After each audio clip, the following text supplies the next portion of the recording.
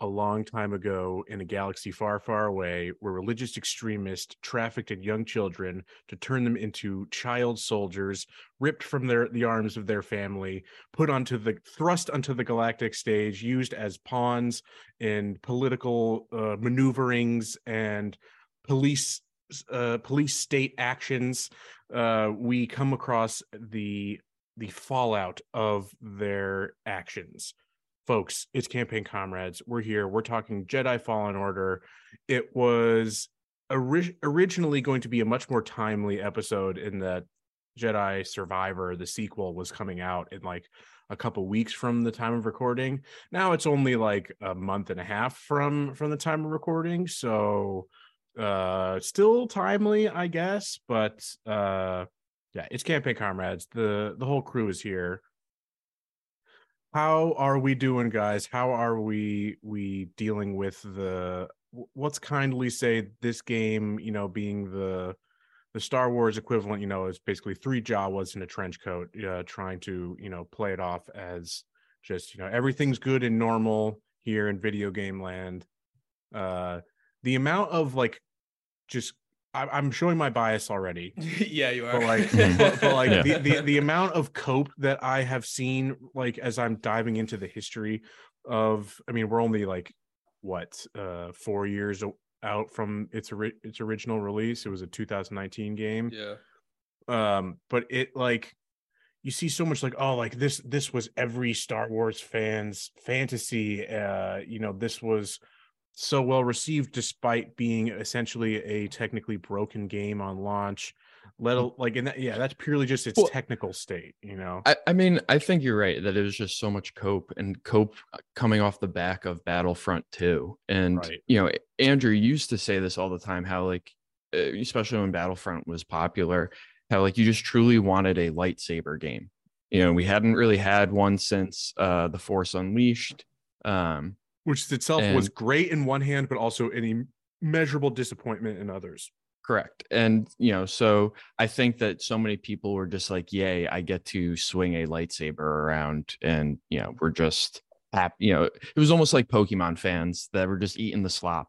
The Star Wars fans were just the Skywalker tinted glasses. Yeah, the Skywalker tinted glasses just, can get you so far. The light coming off the twin suns, glass. No,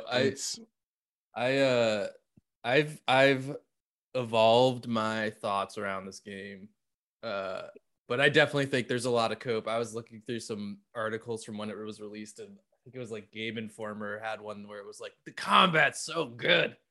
And after replaying some of this game this week, I do not think the combat is so good. I would say there's parts that are fun. Like you do feel like you get to wield a lightsaber, which is cool and enjoyable, and that's part of why I disagree. Really like this. But I don't like the feel. I never liked the feel. I was wielding a wiffle ball bat, sir. There's not the impact you would want. I think that's a fair thing. Yeah, and we'll get into the combat, but I even looking back at my own reaction, I can admit that there was some cope to how much I initially liked this game compared to when I was revisiting it for this episode. Yeah, I think it really propelled me so far in that first playthrough, which we'll get into our histories with the game itself as well as Star Wars games kind of in general. I basically, I'm looking back at myself and it's basically like I had Stockholm syndrome. I was just like, I was being held hostage by this game. And it's just like, I couldn't admit to myself, let alone the world, that I did not like what I was doing and did not like what I was playing. Because this was back when, like, I don't know, I still thought, it's 2019. So this is past some of it's after all the Disney sequels, Yeah. not all of them. Was it? Yeah, it all wasn't of them. after. It was not after Rise of Skywalker, was it? I'm pretty sure that was Very December same 2019. Because Okay, that was so it the was last just movie after? it was the last movie you and I had seen before the after times. Yeah. Yeah, it does say it's a 2019 film. Okay, yeah, so that was the Yeah, but it was December. It was like like Christmas weekend or whatever. Yeah. And that's when this came out. November Probably 2019. just before it. Yeah. Just before Yeah, it. Yeah. because it was a holiday season. Because I got it for Christmas. But yeah, let's just like, I've got a quick little blurb, just running down, just getting the quick little the housekeeping stuff out of the way about like what the deal with the game is. Jedi Fallen Order, it was a single player action adventure game developed by Respawn Entertainment, published by EA, and yes, I have here November 2019. The gameplay takes heavy inspiration from Souls-like games in its combat and Metroidvania in terms of its level design and exploration. Yeah, can't keep a straight face. So it was a commercial success and received relatively positive reviews at launch, with lots of praise for its combat, as you pointed out, Andrew, but then also praise for its characters. At the same time, drawing criticisms for a weak story, which to me is like, I mean, character and plot are not the same thing.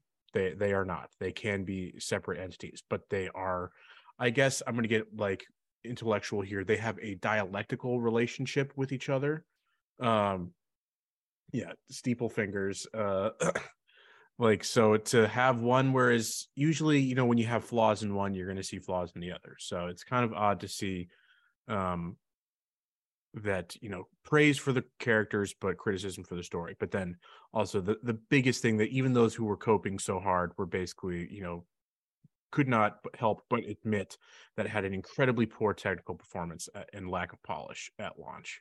That was really its main criticism. I mean, I loved the launch month videos of people like clipping through the floor or like deflecting a blow and then getting like pushed through the wall and falling into a void. Like you're doing what like I you're experienced, doing the annoying post fucking like mudslide mechanics that then launches you just into the sky and you never stop. I mean, I told you guys that I T-posed on a slide and got stuck in a T-pose animation when I fell off it. Until I got hit, and then it like snapped me out of the T-pose. Playing a game that has been supposedly optimized for PS5 4 years after release of the original, and you're still having that. That's good. No, I had some nothing like as in your face and overt as that. I had lots of minor graphical bugs and glitches and stuff when I was playing again last month in preparation for this. I turned on my Xbox and like revisited my Xbox, original playthrough of it, and the graphical quality running there as opposed to the PC was just absolutely crazy. Because you're going off of Xbox One too, right? Yeah. Yeah, not a One X, right? Just like a base Xbox One. Literally the original Xbox One. Wait, that I've had since right? like 2016 that I bought used from GameStop to play Forza. There is some useful context, I think, that's also worth looking at in order to kind of fully round out the picture of its production and why we got the game that we did, right? So this was one of the latest, I think the only game in between Fallen Order and Survivor from EA through the Star Wars license was Squadrons. So we're basically, this was within the last two releases of the exclusive Star Wars license that was given to EA after the 2013 purchase of Lucasfilm from Disney. Previously, EA had bought BioWare, the makers of the KOTOR games, in 2007, and after that, they had bought Pandemic Studios, the Battlefront studio.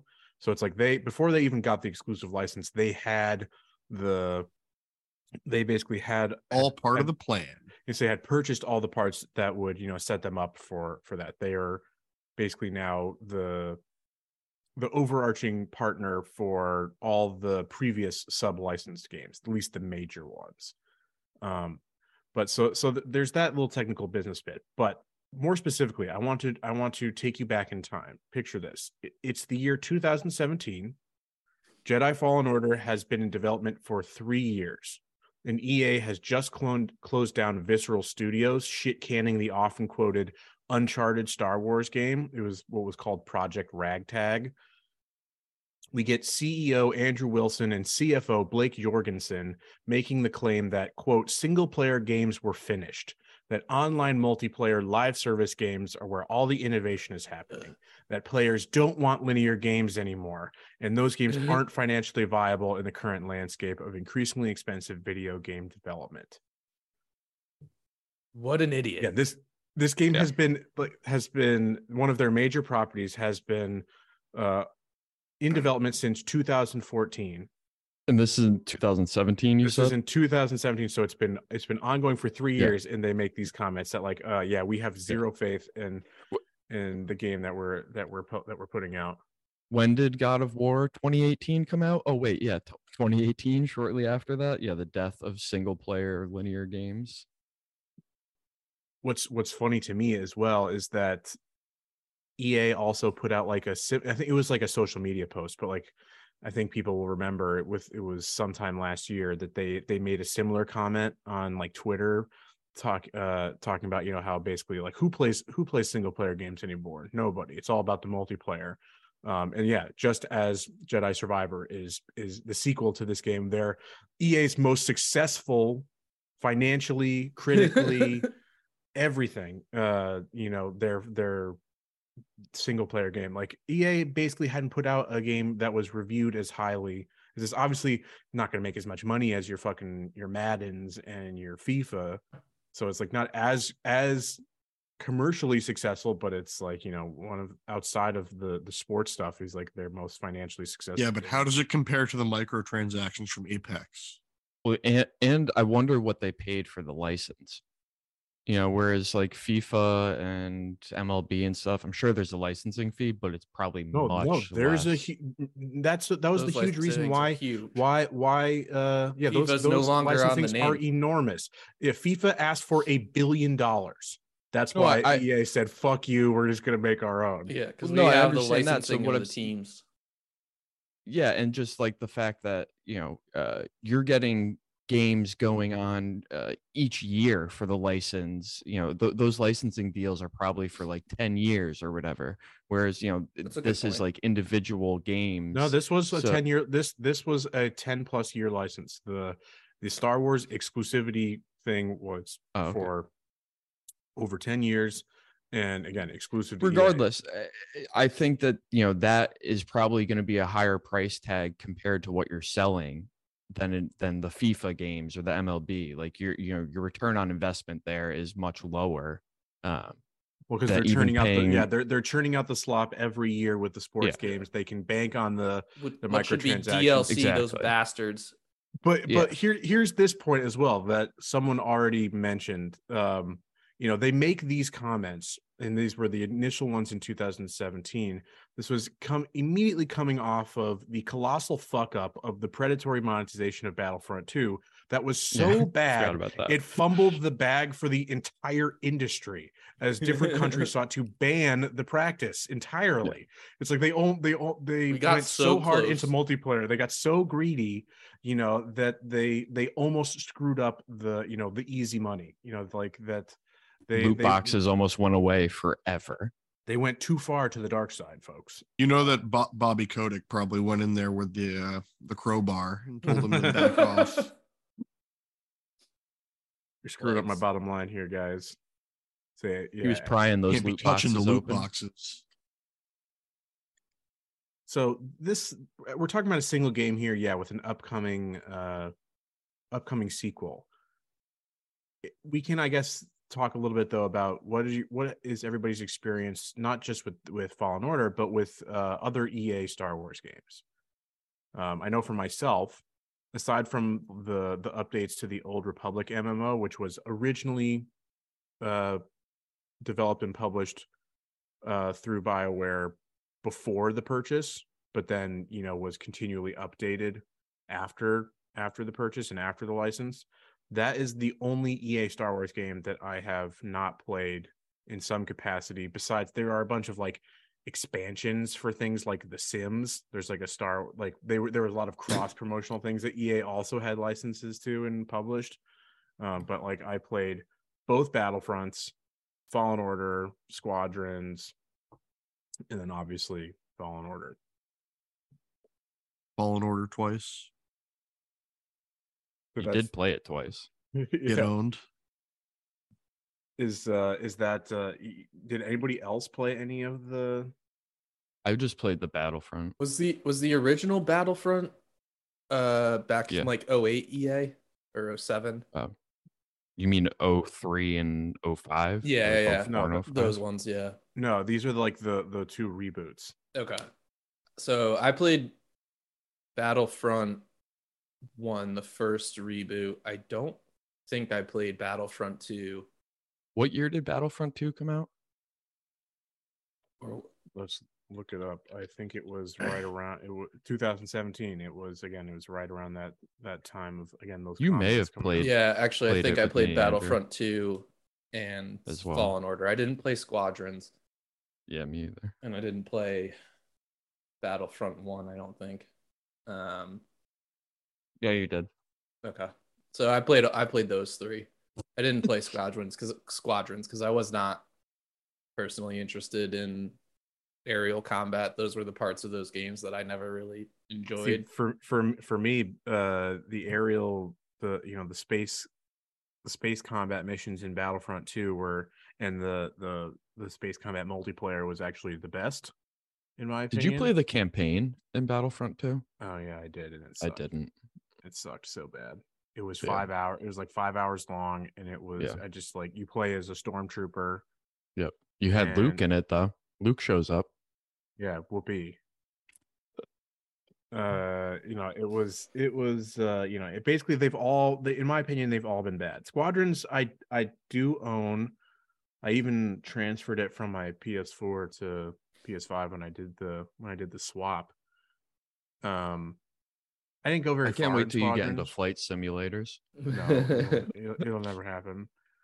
If Train anything, simulator? if anything, I'm gonna get into train or trucking simulators. That'll happen first. The Squadrons in VR is probably the easiest way to get yourself sick. I mean, it's cool in theory, right? I like the cockpit view. You get to there's the whole thing you're managing like your speed, your shields, and weapon capabilities, and if you up the weapons, you lower shields, and you have to manage those, and so you can obviously go for the ships, you can call it third person view, where you pull yourself back out and can. I always felt like I couldn't see as well in the first person cockpit view, but it was a cool idea. It was nice to see all the gadgets, the doodads, the beeping and the booping. That was cool. And again, you're managing those things, and you can see you're manipulating the levers and stuff. So it's kind of cool. And yeah, it would make potentially an interesting VR experience until you vomit all over yourself, piss and shit yourself. Yeah, when you go upside down. And at least that's one where you can be sitting down, so that you don't have to worry about the destabilization. I remember being so excited for Battlefront 2. I pre-ordered. Because we were getting a campaign. That was going to be the first, campaign. I did the online the beta. I had joined the beta. Same.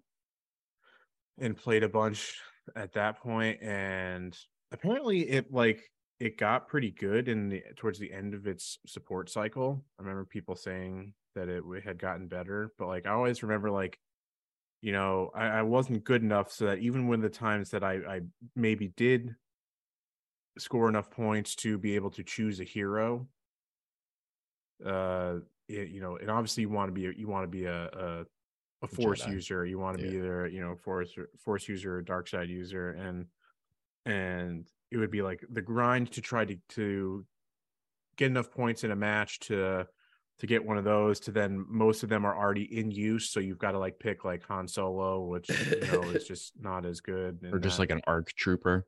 Yeah. No, but I did play it, and then you die, and then everybody just mobs you, and you die in 3 seconds. I played it during the beginning of COVID, and it was definitely better than it originally was, but it was still still had all of its inherent issues with it.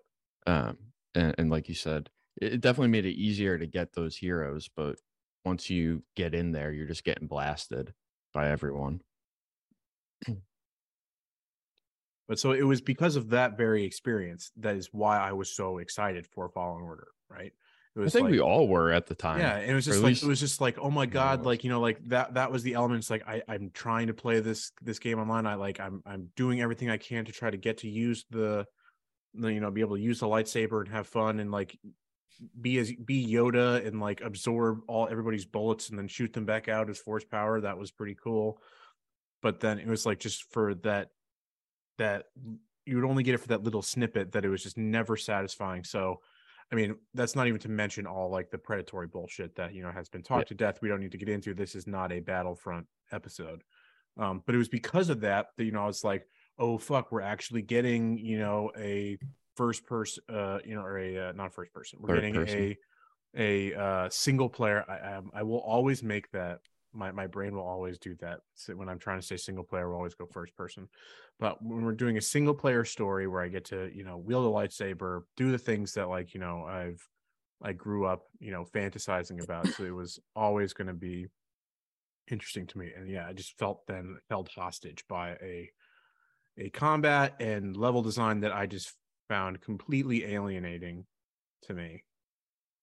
I think that the combat would have been much better if it had a Witcher style combat instead of trying to go from software like Sekiro style. I mean, I just feel like it would you can say that, right? But like it comes down to the fact that any of these elements could be good. It's all about how they're executed, right? And we can like talk specifically about like the gameplay and the game design. But before, like, you know, I think before we kind of go into that, it's I want to like talk about this one thing before I really open it up to everybody else. That really, I think, in my opinion, explains why none of this shit worked and why it felt as slapped together, copy and paste kind of bullshit that we ended up getting. And it's the fact that this game began its development as a title completely unrelated to Star Wars. They started building this game as something else entirely. It was never started as intended to be a Star Wars game. They, you know, sometimes that works out. That's how we got the original Metroid Prime. Did not know either of those things. I didn't either, but like, you know, yeah, maybe you get some for every miss you get some hits, but like, you know, they brought on game director Stig Asmussen, former director of God of War 3, and like he wants to like try to make it into a Star Wars game. He then has years of trying to convince Lucasfilm to allow them to make a Star Wars game, to turn this into Star Wars. And this is all post acquisition by Disney. Yeah, this is EA has the license, which all happens after Disney. They the folks at Respawn, they're lobbying Lucasfilm hard. Let us make a Star Wars game. With these elements. But even like, you know, after, you know, they're starting development, they're starting showing some vertical slices and that shit. They being Lucasfilm were not sold on its production, and they had to proceed intermittently with extremely strict oversight. There was, you know, word about concerns over how it'd fold and tie into canon storytelling. Lucasfilm originally wanted EA to make a bounty hunter shooter game, but you know, they're like, no, let's, like, after again developing something that was entirely not Star Wars, they decided, oh no, let's see if we can take again every popular and successful trend and turn it into a Star Wars game. And that is where we get this game that we have. And I think it's interesting with the canon concerns that they were pushing for a bounty hunter game. Obviously, that's easier to tie into canon because it doesn't have to do with it's your because main stars. It's because Jedi, they say it's like are like the sacred cow. Yeah, exactly. Of Lucasfilm. It's like you can do whatever you want, tell whatever story you want, as long as it doesn't have a Jedi in it, because that's the main lore, right? Yep. You know, like that's where the quote unquote storytelling actually happens. So I definitely think that canon issue was a big issue and part of the reason for that's why we got the games that we micromanaging. got. That's why we got the games that we got. Yeah. There's nothing that is actually tied to the core thing of what makes Star Wars special, you know, or at least that's what it did. In my opinion, my opinions on that now have completely shifted. So you get things like the new Andor TV show, which in my opinion, you know, some of the best Star Wars has ever been, and there's not a mention of Jedi, the Force, none of that shit. And it's, you know, some of the best storytelling that we've gotten to date. And back to basics. Yeah. And I think that is a reflection of the fact that Disney has more or less admitted they didn't know what to do with the Jedi story. Like the sequels are such retreads. Like there's nothing original. They really just essentially took the original trilogy that Lucas made and made it again in a shittier way. And I think that is, kind of reflected with that, and that, the Disney doesn't know what they want to do with the story in a way that's good. And I think that's, you said it right there. They don't know what they want to do because there's plenty of Legends material that they could have poached from, tweaked it to make it their own. They, with the Jedi, plenty of routes they could have gone, but the safest route was just rehashing because they didn't want to mess with the canon that much. But in doing that, they give us this weird fucking ending, where we're all Skywalkers. Yeah, and they want to the hit real that Skywalkers nostalgia. are the friends we made along the way. Yeah, the Andrew Cuomo of Skywalkers. I am a Skywalker. I am an Organa. I am a Solo. I am a Chewbacca.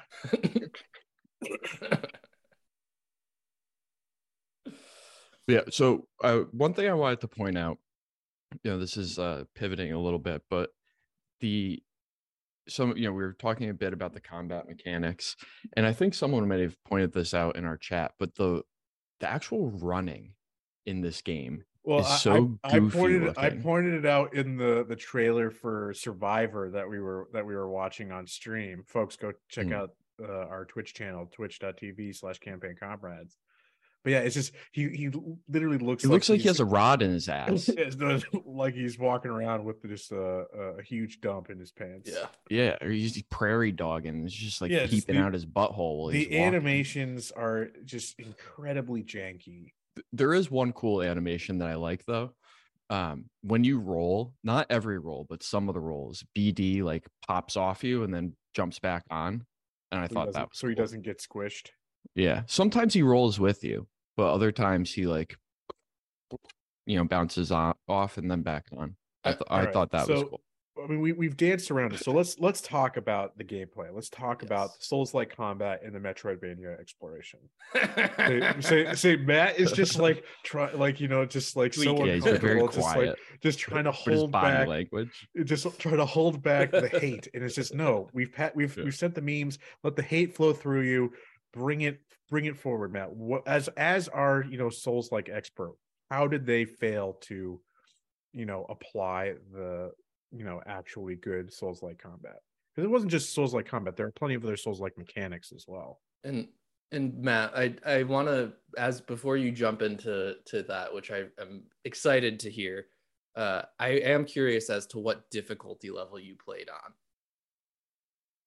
I played on the one below the top one, whatever that was called. It was like Jedi Knight, Jedi Master. You played Jedi Master. No, Jedi. There's story. It's story, Jedi Knight, Jedi Master, and I forget what the Sage maybe. I don't know. Yeah, but it's I played one below the top it. one because I didn't care enough to try it at its hardest difficulty. Okay. I mean, I played on story on my second run through. Yeah, I should have. There's a whole lot in the combat that they just don't get right. One of my biggest complaints is that it's basically a kiddie pool. There's no depth to anything in the combat. They're copying Sekiro, which released March 2019, to give you timing of how these released and how I played them. I played Sekiro first. I played the game that has, vaunted itself into the top of my From Software catalog tier list. I love that game. It's a really fun game. And the thing that they do in Sekiro that makes it so unique to their other games is that you have the one weapon, you have the katana. That is the only primary weapon you get in the game. Just like in this, you have your lightsaber, and it is the only primary weapon you get in the game. However, in Sekiro, you have 4 different stances that you can take with that single katana by itself. Whereas in, Fallen Order, you have technically just the 2. Because I'm not counting Split Saber as a stance. It's just a powered up attack you get to do for free damage in the final boss fight, which is how I beat that. Same. Then you're not even touching on the fact that like Sekiro has, the Senpo arts, which are like a bare-fisted combat style. So that's like something that doesn't get touched on at all. We don't have anything beyond just the saber. And then what Sekiro has, it has the prosthetic tool, which gives you a whole range of different weapons, abilities, and things you can use in combat. And what they're trying to do in Fallen Order is they're trying to copy that with the force powers. But you get 4 of them. Yeah. You get like push, pull, slow, freeze, and what is the other one? Just the 3? I think it's just the 3. Yeah, even worse. Yeah. I was giving it more credit than it deserved. Yeah, because it's RB it's RT and then push, pull, stop, /slow. Yeah. Then so like the jump, if you want to call that a force power. Yeah, because I'm trying to think if there was definitely a 4th like flashback where you go back to your training and learn as you unlock your abilities, and it's the double jump. Yeah. So nope, that doesn't count. That's a in the wall run. That's a traversal mechanic. Oh yeah, in the wall run. Yeah. Those are both traversal mechanics. Those are the only 3 combat force mechanics. So you have less options to pick through, which can be fine. You can have less choices and you can flesh them out into a way that makes for a deep and meaningful combat experience. But what they miss then next is that they don't make it feel good. It's mushy. I called it that in the chat. The combat feels there's not a distinct feeling to the combat when your animations end and when you can start your next one. There's very mushy boundaries on your buffer on it's incredibly, when you're rolling and dodging and when you can swing again.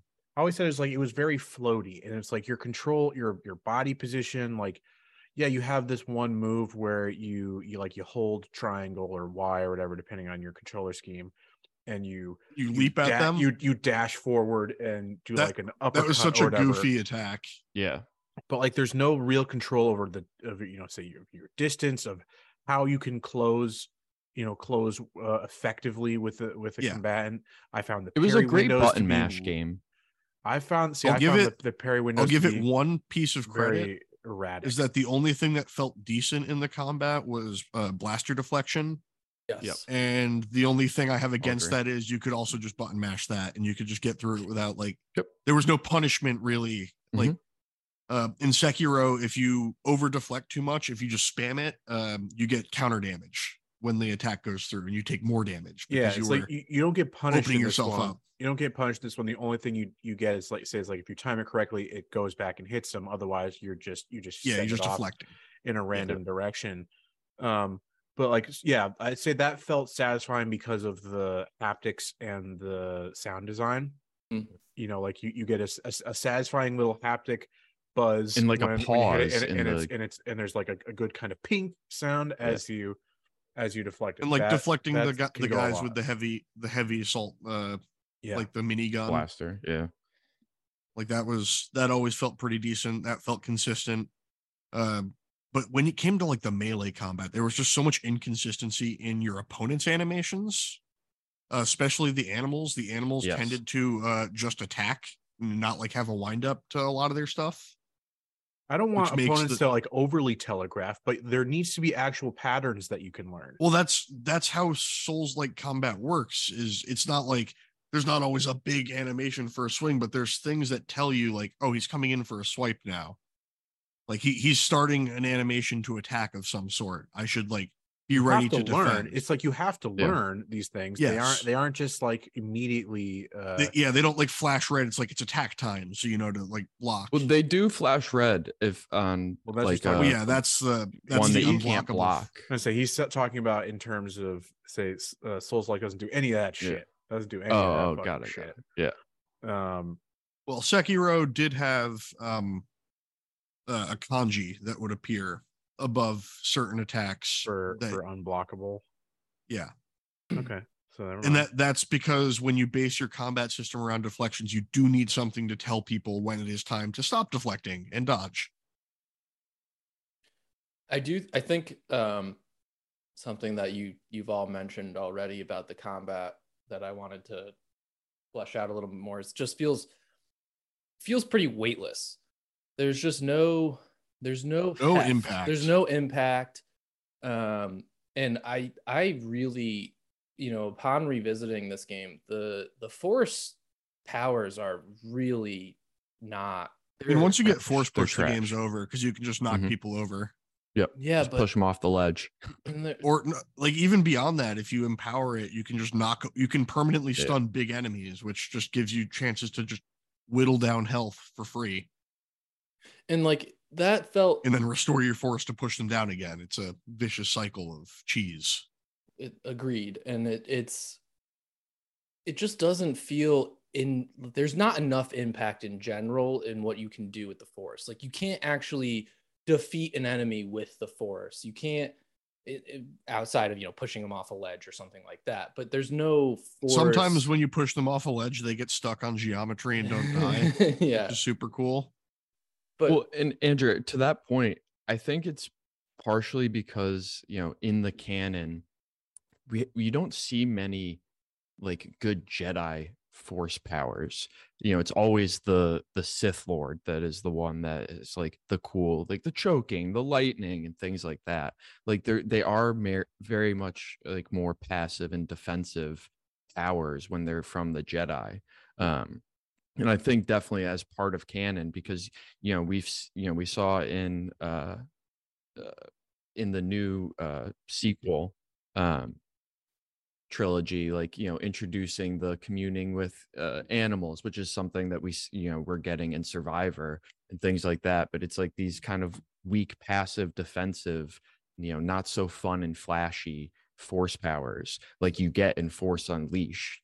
So I do quite enjoy how for the sequel they have like not even like bucked the trend of like, oh yeah, we're just copying the most recent From Software. Like that they had fast travel on a horse, you're gonna have horses and fast travel. Like we're gonna put that in there too. You wanted the grapple from Sekiro. We developed the game too late to realize that. Here's your Sekiro grapple. But they tried to get away with the force pull being that, but it's not the same. It doesn't work very well. Yeah, and I found the force pull for combat stuff. Yeah, I was talking even just more for the traversal aspect of it. Yeah. The one thing with the force powers though, and Mike, a fair point about the canon and what Jedi use the force for versus the Sith, but like I'm playing Control right now, and it would have been Control is way better force powers. Way better force powers. Like just even having the ability to manipulate the environment with the force and move things or throw things, like that should have been easily included. And not having the ability to do that really limits. You only have like the conveniently placed trash cans. Yeah, or like the specific vines or like the fan blades to slow time down. They're very, or like breaking through things to very unlock a level. Very minimal and that's kind of immersive environmental design. And that's all around, and that's more all focused on map unlocking and getting access to places. It's not really included in the combat at all. Yeah, well, let's talk about then the next part, the Metroidvania aspect. The map sucks. The traversal, the exploration, the maps fucking blow. The whole driving force behind exploration is non-fucking existent. I don't need 30 million fucking shitty ponchos. Like, there's no reason. Brother, the ponchos and the saber stuff were so. That's the only reason to explore. There's nothing else. You don't get extra skills, new equipment, anything like that. It's purely cosmetic. There is nothing, story-wise that there's like a couple hidden things that'll raise your health and your force powers. Yeah. Like there's like the stim crates, which but you need to find so many of them. That's having a meme resurgence that like people are just discovering now that you could up your stim count thing. Mm-hmm. But like, oh my God, it's just like I tend to bounce off of Metroidvania style level design to begin with. I don't like backtracking as a general thing. I like forward momentum. I don't like to feel like that I'm just like having to retread, and I don't like to have to mentally keep track of, oh, here's a door that I couldn't unlock. Like, here are 50 doors I can't unlock on this first planet. Well, I need to go to 6 other planets to unlock the power to come back and do that thing, and then to find out that there's nothing interesting behind those doors. And then when you're able to unlock it and you have to use the map to find it, the map is the most confusing thing in the fucking world. It is I diverge a little bit there. I didn't find the map to be that bad overall. I found it just usable enough that I could figure out my way around. I didn't like that, like how they use it with like how it comes from BD.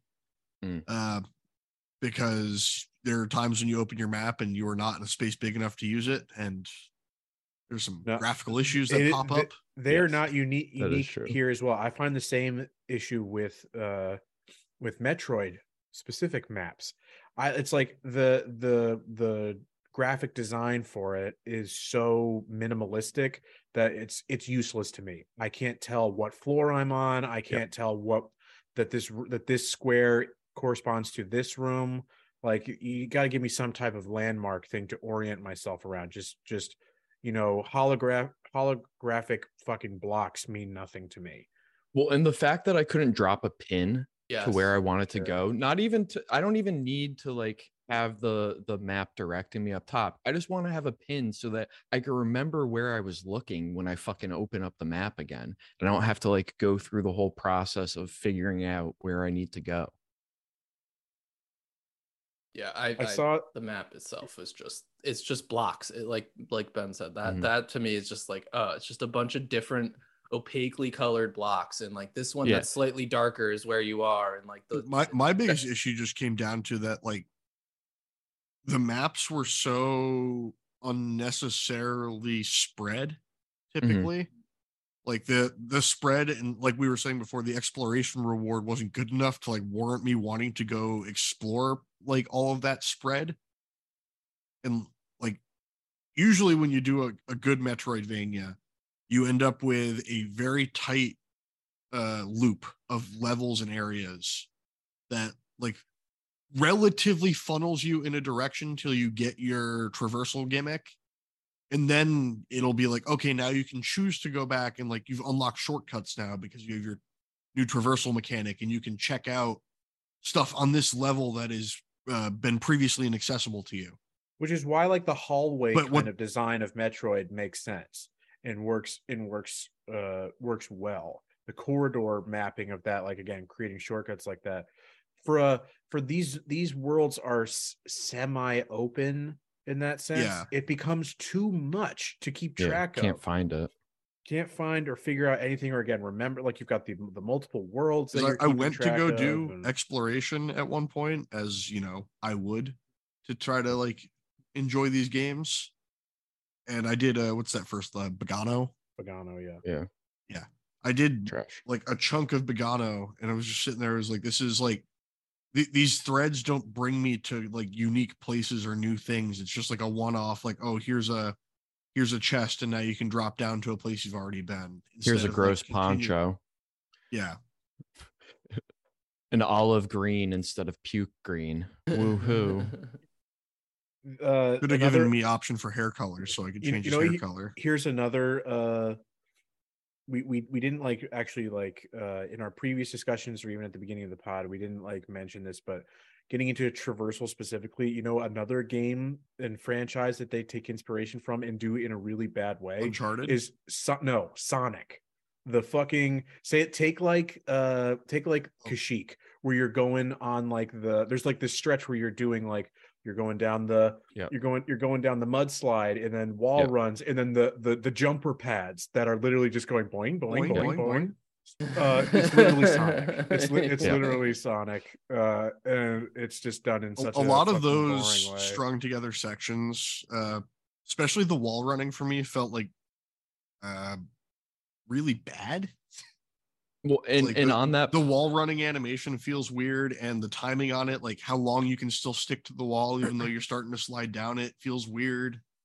And not only that, like just talking about the opening scene where you're doing all that climbing, even the climbing feels so weird.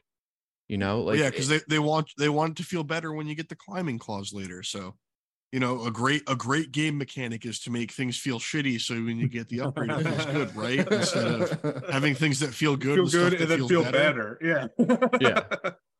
And that fucking opening scene is like 20 minutes of that climbing, the Uncharted climbing, the Uncharted like sliding, and then beating some enemies, whatever along the way. It is just so brutal to get through. I personally died more to missing jumps and forgetting to hit L2 to climb. In the underground ice caves, I died so many times jumping incredibly. Yeah, the L2 LT function of that was so annoying. The jumping off of sliding is a really like the momentum is funky. Something's really wrong with the physics engine on that. There's one in a Zepho temple that you gotta jump off of it and grab a rope. Yeah, you have to time it absolutely perfect, or like not even timing, position it exactly perfectly. Mm-hmm. There's no leeway whatsoever. You can't use a force power to grab it. It was I died probably 10 times trying to line it up perfectly. Yeah. No, I've been there. I know exactly which one you're talking about. It's incredibly frustrating. Should we talk about the plot? What plot? Like the characters, I want to get everybody's thoughts on the characters. My initial thought on the pilot guy, Grease nuts. Yeah, Grease nuts. It should have been Danny DeVito. I mean, he's shaped somewhat like Danny DeVito. Yeah, that's what I'm saying. Like, and it should have been a Philippides type Danny DeVito character. Hell yeah. I think the story itself, like the main beats are fine in my opinion. I love BD. I think it's actually a good. Yeah, but he's designed to make the things in your brain fire. Yeah, he's designed to make the good chemicals come out. I don't disagree, because he makes the cute beeping and booping. No, but he is definitely a good addition to the droid family, because he's literally just a little dog. Yeah. Mm-hmm. He's like a little Pokemon, like a little Pikachu on your shoulder. All right, now settle down. That's next month. No, but I mean, it was like the rise of that actress. Is her name Siri? That's the character, Seer Junda. Yeah. She's in every single actress who does the motion cap for that. I feel like that's the rise, because I've seen her in like 4 or 5 different game since then. I mean, good for her, get her bag, get the work. And she got that Forspoken money. She's gonna be playing who's the bad lady who runs the Suicide Squad? Amanda Waller, right? Yeah. That's why I brought that up, because I saw her in that. I was like, oh, she got that money too. Going back to the story, just like the plot in general, I think it's such a washed idea in Star Wars. of the like, you know, the apprentice that goes wrong, and gotta find the Jedi holocron for all the new younglings. Protect the younglings. Yeah. Like to me, it was the addition of like the Zepho and the Zepho temples made no sense. It went absolutely nowhere. Yeah. And I was very there was a interested in huge that. It's disconnect. like they're trying to give you some sort of message about what happened to this Zepho civilization in their empire and how they transitioned from a more enlightened thing to a less enlightened thing, and they destroy themselves, but like it ends up falling completely flat and going nowhere. There's a huge disconnect between that part of the story and everything that happens on like Dathomir onward. Because you're finding all the things to unlock the Zepho temple on Bogano. Yeah, so it is completely disconnected. That's the only much. connection. Is you're searching for a MacGuffin to unlock the other MacGuffin. I would have preferred if it was the knife to find the specific spot on the Death Star. That one will always get me. That now has taken on a special place in my heart.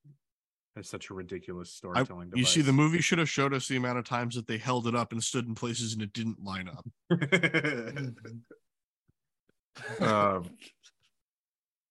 Yeah, so it's like takes place 5 years after Revenge of the Sith. The Jedi Order has fallen.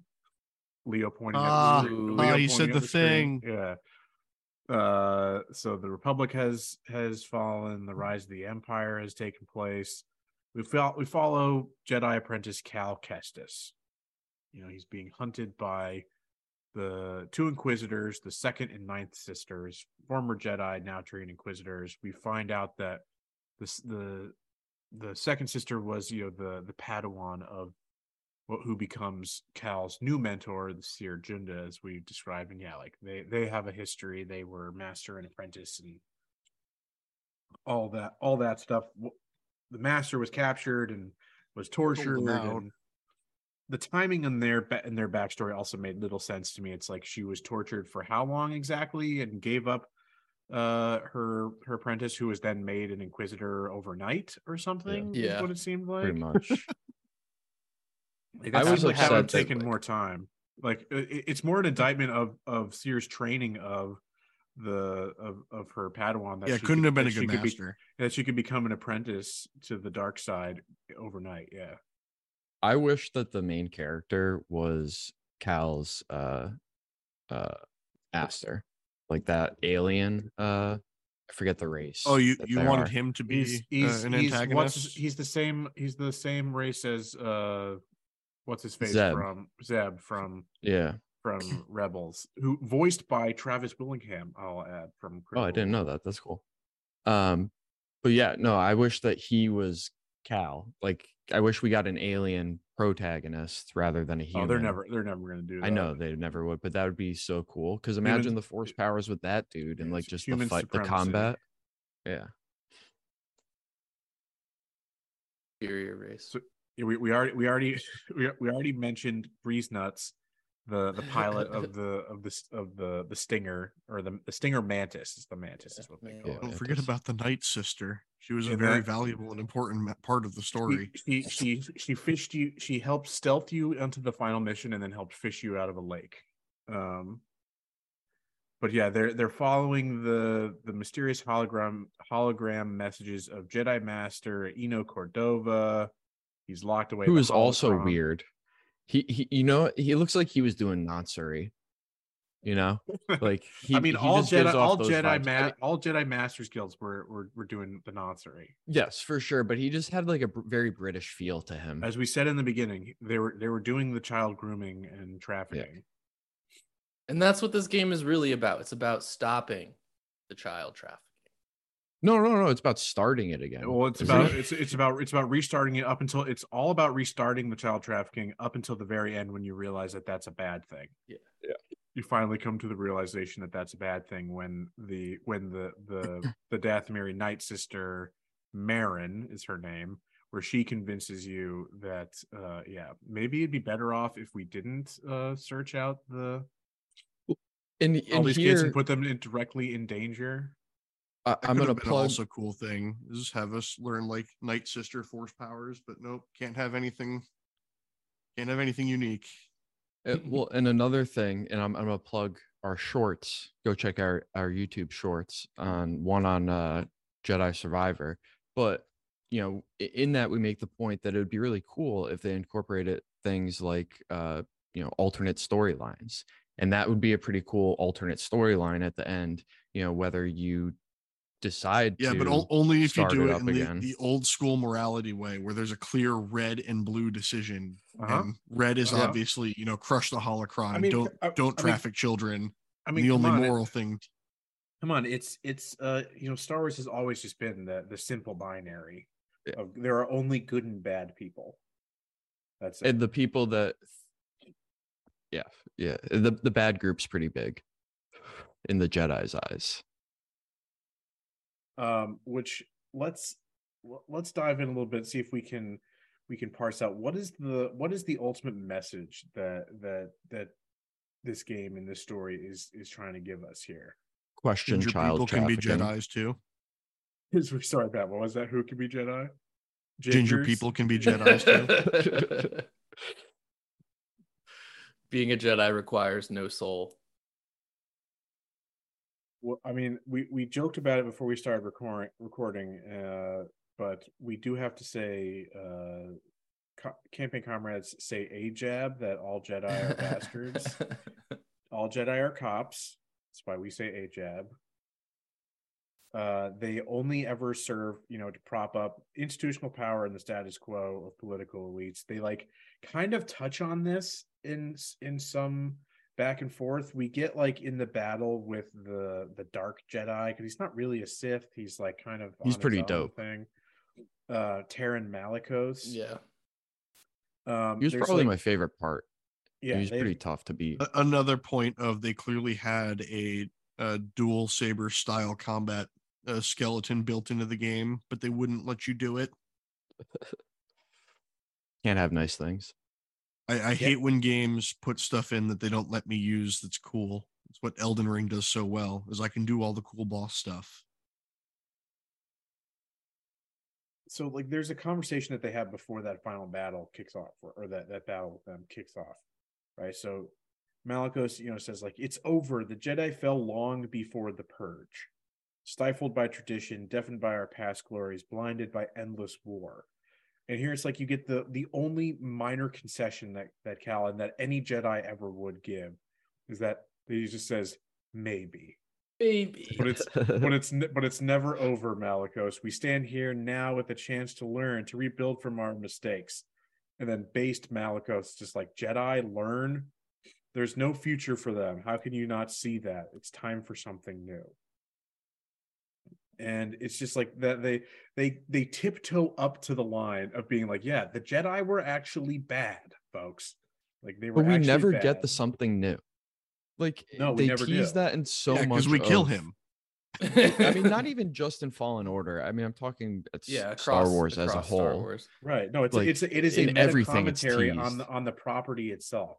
You get the whole thing with, I mean, you it's always coming from the bad guys, right? It's we need to kill the past. Yeah. We need to move on, develop new things. And it's nope, we have to rebuild and hold on to all the bad things that brought us to this very same place of stagnation and and dread that got us to this confrontation. And Jedi are just reactionaries. They are say reactionaries who are dedicated to preserving the status quo, as I just said, and preserving the order, and reclaiming the their elite status. I do not see a viable way forward for so my opinions on Star Wars in general have really kind of have changed over the past decade or so, I guess. Yeah. And it's not until you get things like Andor, which besides having some pretty good politics itself, again, is doing something new. And it is, again, it's leaving that the baggage of the past behind us. And The Last Jedi tried to do that, and in some ways was successful at staging something like that. And then Disney was just no, we can't. No, we're gonna go back. You're fucking with our bag. Yeah. And something that Andor does that the rest of Star Wars, I think, misses purposefully, more or less, is, and Ben, you were talking about this a little bit, but Andor has a pretty, besides its good politics, does a pretty good job of showing that there isn't a binary good and bad. Like, there is some multitudes to the characters within that show and like their actions, and no one's always wholly on the good side and doing good things, and no one's wholly on, I mean, the bad side's a little bit more directly evil, but the good guys actually do have some of that. You do see some of their bad decisions, and they are portrayed in a way where you could say, well, maybe that wasn't the right choice there, and you don't get that with the Jedi ever. I feel like we, in some sense, Star Wars always tries to have those moments and like the depth of those characters, but then they're always redeemed by upholding the status quo. And I can't truly speak to Endor, the enlightened centrist way is the right way. We are not going to the extremes of either side, right? We're charting the new middle road. And because there's always been like gray type characters. Han Solo, the Mandalorian is another one, that are like walking this line, but they always are, in the end, whether they're, directly upholding the status quo or just like, towing that line of, indirectly assisting in their end game. So I think that's like a mark of, that is part of the Star Wars formula, and they always like tickle you with this, but then you never get, even Ahsoka becoming like a gray Jedi, or, in Clone Wars, you see multiple like gray Jedi that leave and aren't, Sith, but aren't Jedi. And there's nothing ever comes of that. Because even that bit, they're like, yeah, they have failed to pick a side, and if they're not bad, if they're not necessarily bad guys, they're otherized at a minimum. Yeah. Yeah, I don't know. It's just like this largely, I think, sticks clear of any of that kind of messaging. It just really it tiptoes up to that line. And I think for its story, it fails in its kind of concept. It does not go far enough to interrogate why the Jedi Order fell. It always says like, we were betrayed. Yeah, we were peacekeepers. We were betrayed by those we tried to protect. No sense of accountability. It was because they were built on a Sith temple. The Jedi temple was built on a Sith temple, and they were never truly Jedi. It's I don't know. I find this I was so much more positive on this game, even when I struggled with it and bounced off of it in my original playthrough. But like playing it again, I just became such a hater. Like I struggled to find anything redeeming in this game. Because the biggest part, and I know the reason that I enjoyed it so much the first time, and I'll go back to something Andrew had said multiple times when, Battlefront had come out, is like, I can't wait for a single player lightsaber game. Can't wait to swing a lightsaber. Like 14-year-old me is like, I want to play a lightsaber game. I want to hold a lightsaber. I want to swing it around. I want to kill people with it. And like, we got to do it. And then for $1,600 for plane tickets and one night stay at a hotel, and then an additional $200 to $500, you can go hold your very own lightsaber that you can then strap razor blades to and kill people. So just make the trip up to San Francisco, and there are plenty of homeless people in Minecraft that you can just have your way with.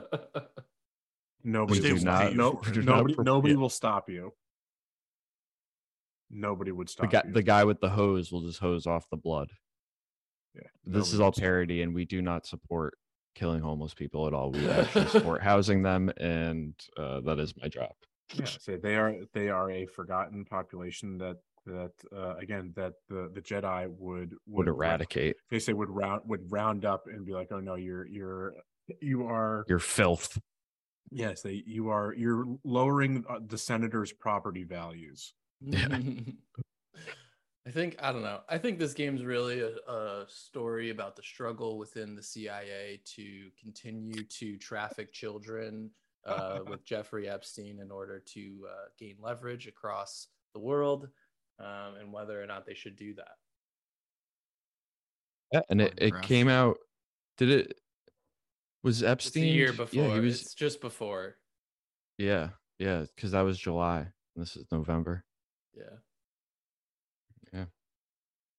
I want to rewind a little bit to talk about, step back from the actual game itself and more into its production. When we do these episodes, I'm always looking into what was it like to work for these companies? What did the actual process look like? And so in interviews, Stig Asmussen, the game director, admitted to employing quote unquote voluntary crunch in its development. Voluntary is doing a lot of heavy lifting. So how that usually works is you walk into the cubicle farm, you finger gun and point to the masses and say, hey guys, if you come in this weekend and do a whole bunch of extra work, that's part of your job. You get it. We'll get you party. pizza. Yeah, you get a pizza party. We'll buy you pizza. I'm buying lunch. Yeah, and if they're feeling really nice, we'll get you empanadas. So in this interview, he said, we did something different on this game compared to what I've been involved in with other projects. Projects I've worked on in the past, they had mandatory crunches. Basically, everybody said, you've got to work these hours. And we realized that wasn't a fair and sustainable approach. And we left it up to the team. It's like, look, I think everybody carries their own responsibilities and their own tasks and takes them very seriously. So I treat them like children and say you have to be here at a certain time. It's like, that's just so ridiculous to me, because that's management being like, it's not my responsibility what you do. Like, I am completely abdicating what it is to be my role as a manager. Yeah. That's on you, because I treat you like adults. One thing I'm curious of their pay rate, and especially their pay rate compared to. It's probably open now. You can probably find that now. Yeah, and but their pay rate compared to similar game developments, because one thing I've been running into, my girlfriend has actually been running into at her job is go ahead, sorry, I'm laughing about something else. Okay, I thought you were laughing at the me dropping the I have a girlfriend. So, yeah. For all the listeners that don't. Just making it bragging. Like, yes, I am in fact a sex I'm haver. a sex haver. No, but she's experiencing a similar voluntary crunch where it's like, we have this project, it's tough, it's a short deadline, blah, blah, blah. It's like, but you're highly compensated, and that's why we pay you, so that you're gonna have to work these long hours. Like, oh, we compensate you well. Like, oh, remember, we compensate you well. And so it's like, it's not mandatory, but it's mandatory. It's the double-edged blade of project-based salary. Yeah. What I was laughing at was just, I was skimming ahead into how this quote continues. We made the joke about that. Oh yeah, we'll get you pizza. He actually basically says that. He says, does the finger guns. If you're going to be here these extra hours, it's your choice. We're going to support you and make sure you've got food. We're not going to tell you there are certain hours that we're going to be crunching at. You can make your own schedule, and the leads made a commitment to put in extra effort and extra hours as well to show that we're all in it together. Pizza and a low alcohol percentage, one beer. We don't want to loosen inhibitions too much, because then we get a whole lot of other problems. Yeah. we have a watered down keg of Bud Light available. So my props to the interviewer who pushed back on this. Then they followed up saying, asking about the indirect pressure to crunch, about the unspoken rule that you're expected to put in 110%, because if you don't, you're not it's not mandatory. We're not saying you have to, but if you don't, it's going to look bad on your next review. You're not a team player. You're not wearing your 47 pieces of flair. Yeah, it's like, everybody else in your team worked late, but you didn't. So we're not going to go with your promotion, even though like you put in, good work. We're going to go with the person who crunched, had a mental breakdown, harassed their subordinates, and introduced 50 new bugs into our build. That's that soft pressure of like, again, I'm sure they wield the compensation against them, or just the job in general. Yeah, exactly. Like you said, just like thing, yeah.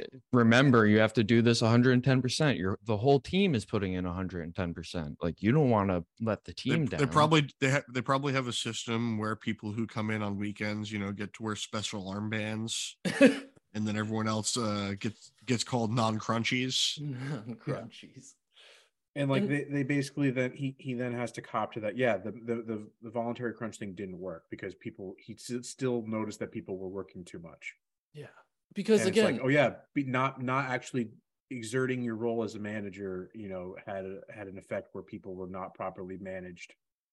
And on top of that, the idea of this being voluntary is just laughable, because if you don't do what you're supposed to do in your job and meet the deadlines you're supposed to meet, you're eventually going to get fired. So it's not voluntary. Like, if you have so much work that you can't complete it, and you don't complete it on time, it's going to have ramifications on your career and the path for your job. Like, that's why voluntary, I called it then like a soft pressure of like,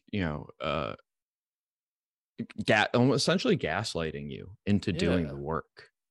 Yeah, if you don't want to crunch, just changing the marketing on it. Don't go to the bathroom. Stay at your desk. Make sure you get wear adult diapers, shit your pants, and get that extra line of code in. We've supplied you with a 5-gallon bucket with a toilet seat duct tape to it. So I have not seen much about the production for Survivor, because it was only officially announced a couple months ago and is being released soon. Which I have it was in the summer, I think. Which I have to say, for their credit, now that is a marketing method that I approve of. I do not like the early announcements that, like, things get drawn out, because that is what ultimately usually results in things like crunch. It's like that we've announced this game. There is this overt pressure, even though with something like this, with its success, it was essentially all but a given that, there was going to be a sequel. So it's not like this surprised anybody, but still, it helps you kind of manage expectations. Let's see if it ships though in terribly buggy mess like Fallen Order did. I don't know. But, and I was just going to say, that's like the flip side of the coin of pushing out your marketing of it to like when it's close to done, because getting one delay like we got on this by like roughly a month, you could withstand that. And it's been the first delay that you've known of, because they didn't release it when it was just an idea in someone's head. Yeah. But then, are they releasing it at a point where it is done and polished, or is it just done and buggy, and they're going to work on it later? And where does that done but buggy and able to go to market slowly start to get closer and closer to a completely unfinished game going to market that we just continue to work on while people are playing? So I guess, unless anybody has any other thoughts that they want to get in, I think we can wrap the episode by asking, are you guys going to be buying and playing Survivor when it comes out? Because the things that we have seen in the marketing, it does seem like they are taking some of the complaints into consideration. Some of the things we outlined here, like, the specific example you made of Matt with the combat stances, right? That is something that they are doing. That basically, like they said, oh yeah, Sekiro, which we aped from, did it better, so we need to, double down and do what, was done 4 or 5 years ago in a better game. But we have to like try to now iterate, quote unquote, in that way. But I don't know, have you seen enough to to make you anybody to be interested in Survivor? I haven't crossed it No, off my just list. play Sekiro. I haven't crossed it off my Modernity, list.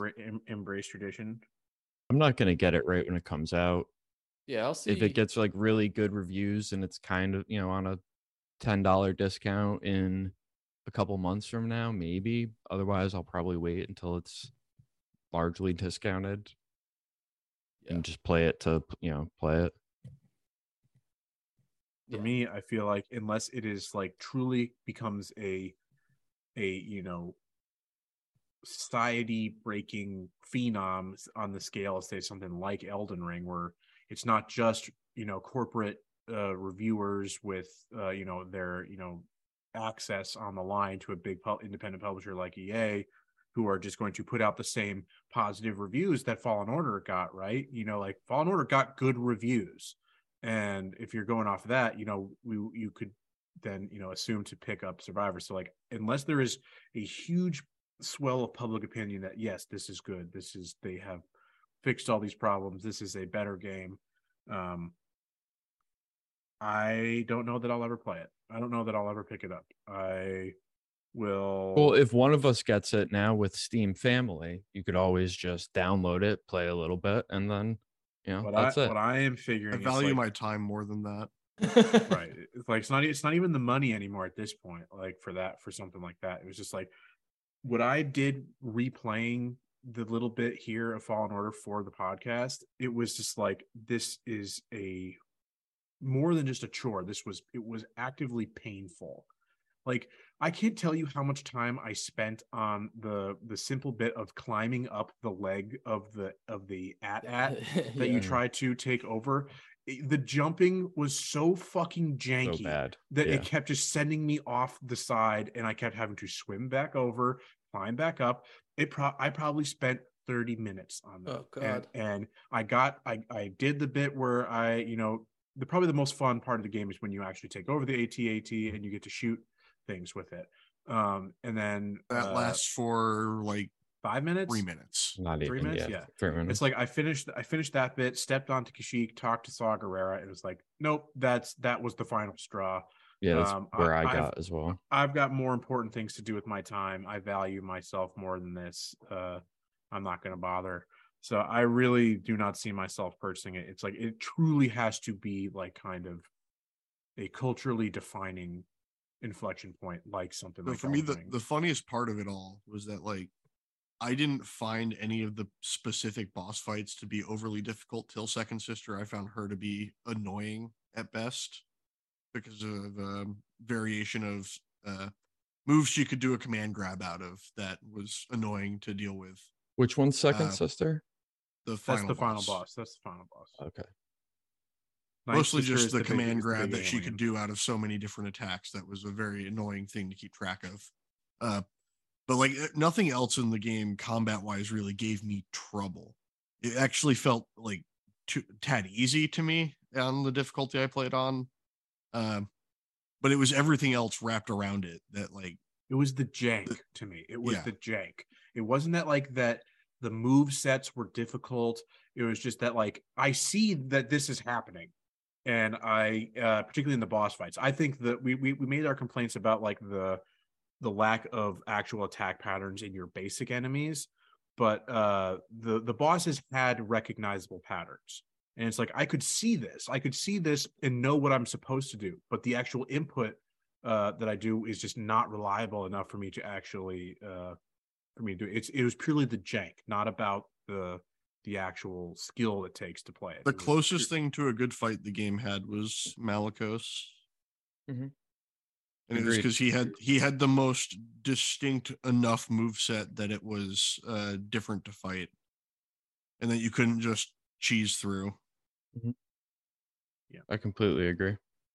And he's like an optional kind of he's a story boss. No, he's a story boss. You have to beat him in order to get that little. Oh yeah. I know it's another MacGuffin. You need to get the MacGuffin so that you can.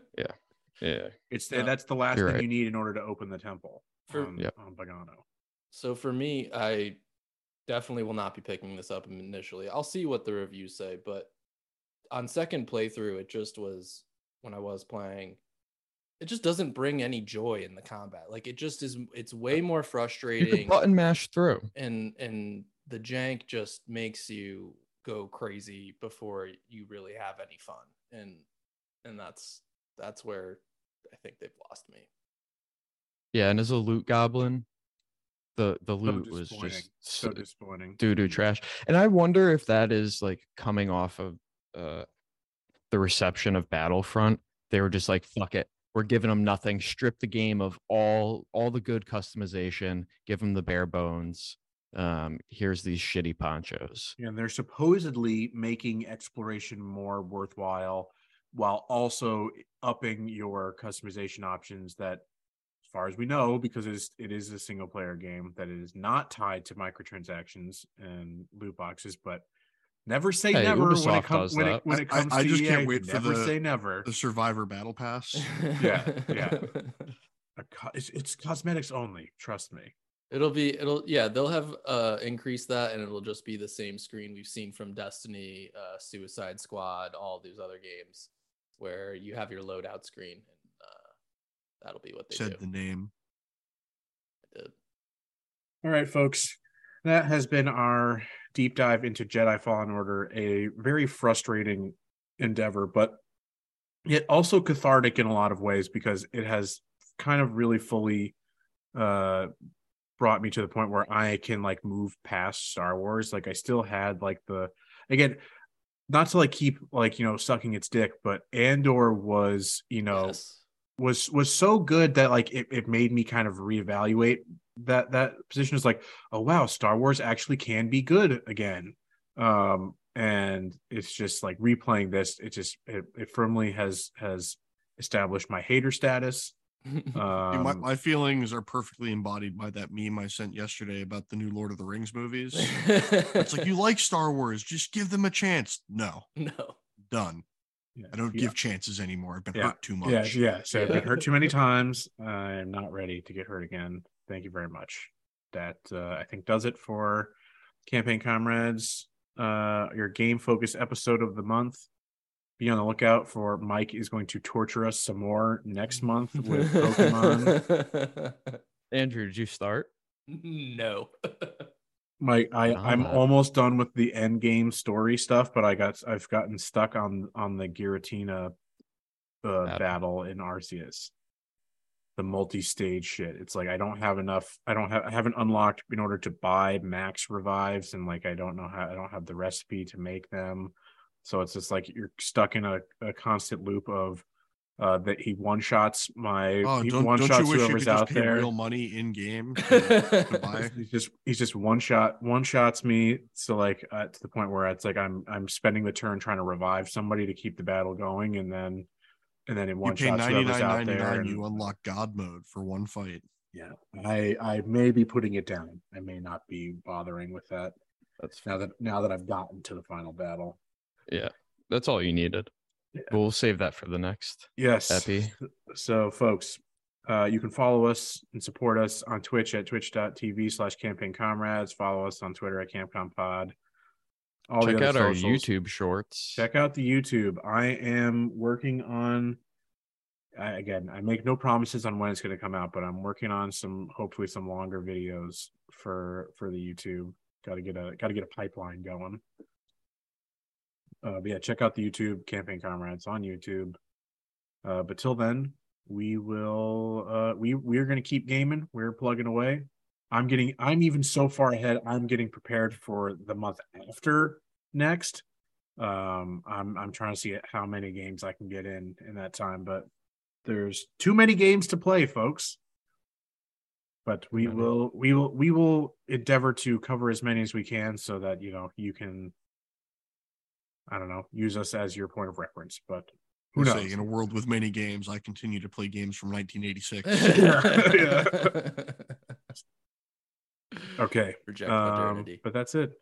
We will see you in the future. Bye-bye. A-jab. Yeah. Always say A-jab. All Jedi are cops. Bye-bye. All Jedi are cops. That's why I say A-jab. Yoda kicked off the Force, wouldn't go to rehab.